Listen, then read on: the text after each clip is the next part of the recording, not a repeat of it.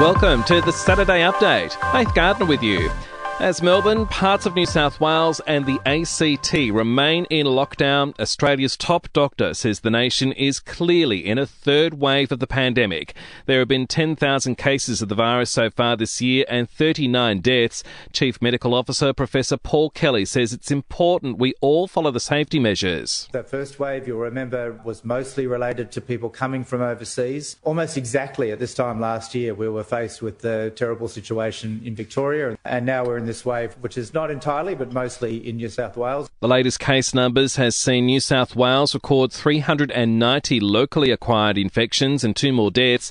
Victoria with 15 local COVID cases, while in Queensland it recorded 7 new locally acquired infections. A 46-year-old man has been arrested over the stabbing death of a couple in Oberon in the central west of New South Wales. The man, believed to be their son, has been arrested in Sydney. Acting Superintendent Bruce Grassick says it was a distressing scene for officers. Police confronted by 2 deceased male and female, elderly male and female in that home. Quite confronting for our police. And we're working with those police who are actually also involved in this matter as well and working with their welfare side of things. Briefly, forensic officers are investigating after a dog sniffed out a bone which may be human at a beach in Perth. And Aussies are tipped to fork out $800 million on Father's Day presents this year.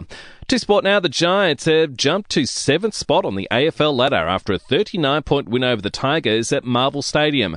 GWS forward Tim Taranto stood up with 4 goals and says it was a team effort. 2 really good wins for the boys in a row. 2 games of Friday night footy, which we don't get ever really, so unreal from the boys. Can't be happier. And Friday night's NRL doubleheader at Suncorp Stadium in Brisbane has seen the Roosters and Penrith get up. Sydney, thanks to a final minute penalty kick, beating the Broncos by 1 point, and the Panthers coming up with a 34-16 win over the Dragons. Penrith halfback Nathan Cleary returned from a shoulder injury and says he's pulled up well. Shoulder's actually really good. Made a few tackles early on with it and gave me a bit of confidence, and then from there was just pretty much in the game. Wasn't even really thinking about my shoulder. Checking in with entertainment news now. After some personal issues, including a lawsuit from a former girlfriend, actor Shia LaBeouf could be making a comeback.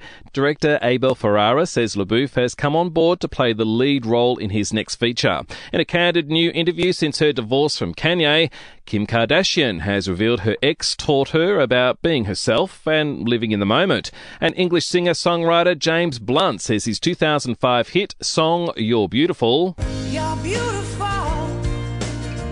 You're beautiful. That's the one. Blunt says it annoyed him after it oversaturated the airwaves, saying it was force-fed down people's throats. And we'll see you tomorrow morning for another episode of The Update.